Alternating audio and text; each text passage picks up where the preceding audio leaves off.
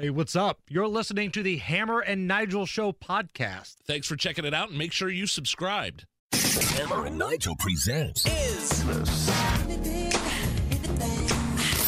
It depends upon what the meaning of the word is. Is this anything? On 93 WIBC. So we have got Mindy Winkler in studio, Chris Hammer's in studio, Mondo's here. It's time to play Is This Anything? Mindy, we're going to start with you. Okay. A Colorado man was arrested for stealing a fire truck. He said that he was only moving it because the other firefighters asked him to. Okay. Which was a total lie, and it wasn't true.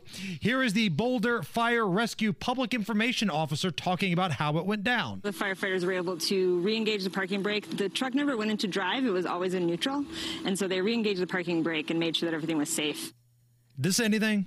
Well, Stealing a fire truck? Yes, because that's taxpayer dollars. Those are super expensive, and that's super dangerous. And I love how he lied. They told me to. I'm just going to tell random citizens to jump in there and move that for us.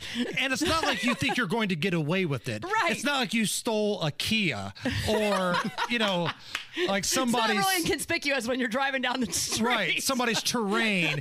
This was a fire truck. So honest... We're all about honesty in this room here. Have you ever stolen anything? TK Dub, from a candy bar to anything else, have you ever stolen anything? Besides someone's heart.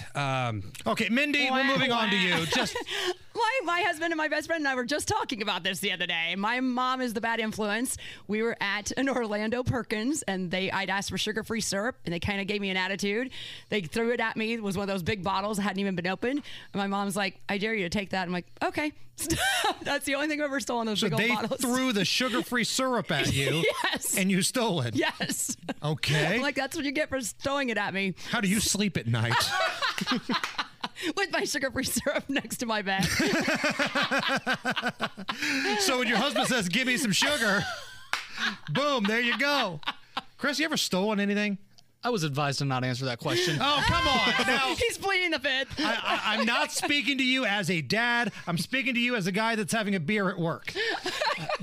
In reality, like, other than like ketchup packets and some like maybe like a Now and Later from a gas station when I was like 6, I don't think I really have that much. Does it count as theft if like you're at a drive-through and they just forget to charge you and they hand you your bag and say, have a nice day? Does that count as theft? Well, sure. You didn't pay. Moving on.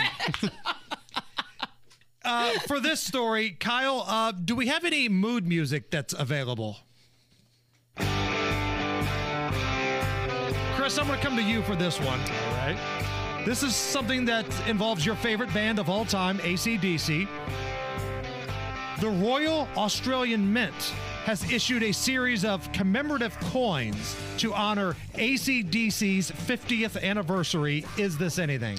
Oh, yeah, I think this is something. AC/DC, it's one of those bands that's considered dad rock. Even though I like it, it's considered old and dad rock. This just shows you how many people know AC/DC and how popular they really are. Like, I bet I could even go into Beech Grove High School and just ask some random people, do you know this band? Do you know their songs? And they could be like, oh, yeah, that's AC/DC. Even if they don't like them, they know who they are. So when you're with your friends, and I know how it is being a white kid on the South Side, you have to just blare the most inappropriate hip-hop imaginable. Like when you ask if that you can crank up AC/DC, what's usually the response? The response is usually no. Mindy, you get into AC/DC? I do. Mondo, you an AC/DC fan? Man, I tell you what, my gym teacher in middle school, Mr. Stubberman, I hope he's listening. Shout out to Mr. Stubberman for introducing me to AC/DC. Wow. Every day in gym class, in the weight room, he would be blasting Highway to Hell, Thunderstruck, Dirty Deeds, you name it. He's blaring it. I didn't know who the dudes were, but I'm sure as hell glad he introduced it because we play it all the time here on the Hammer and Nigel Show. Did you know show. that I think it's the Back in Black album was completely written on one island, just one visit. They just did the whole thing. Mindy, have you ever played Thunder Beers before? No. Chris, do you want to explain how Thunder Beers works? When I do weddings with my dad, this is a popular game that we like to do with the crowd. You get everyone in a big circle. You get everyone a drink, and we crank up some Thunderstruck. Nice. And anytime you hear the word thunder in the song, you stop. You pass the bottle. My son was just doing this drinking game, he said, in my basement. Yes, I had one no idea what it person was. starts, and it's usually me. And anytime you hear the word thunder, the next person goes. And that person keeps going until you hear the word thunder again. And then you have the drum roll, the big drum solos that person's having to drink forever. The beginning, and then there's a little bit of a breakdown where whoever gets caught with that, you might want to have 2 beers ready.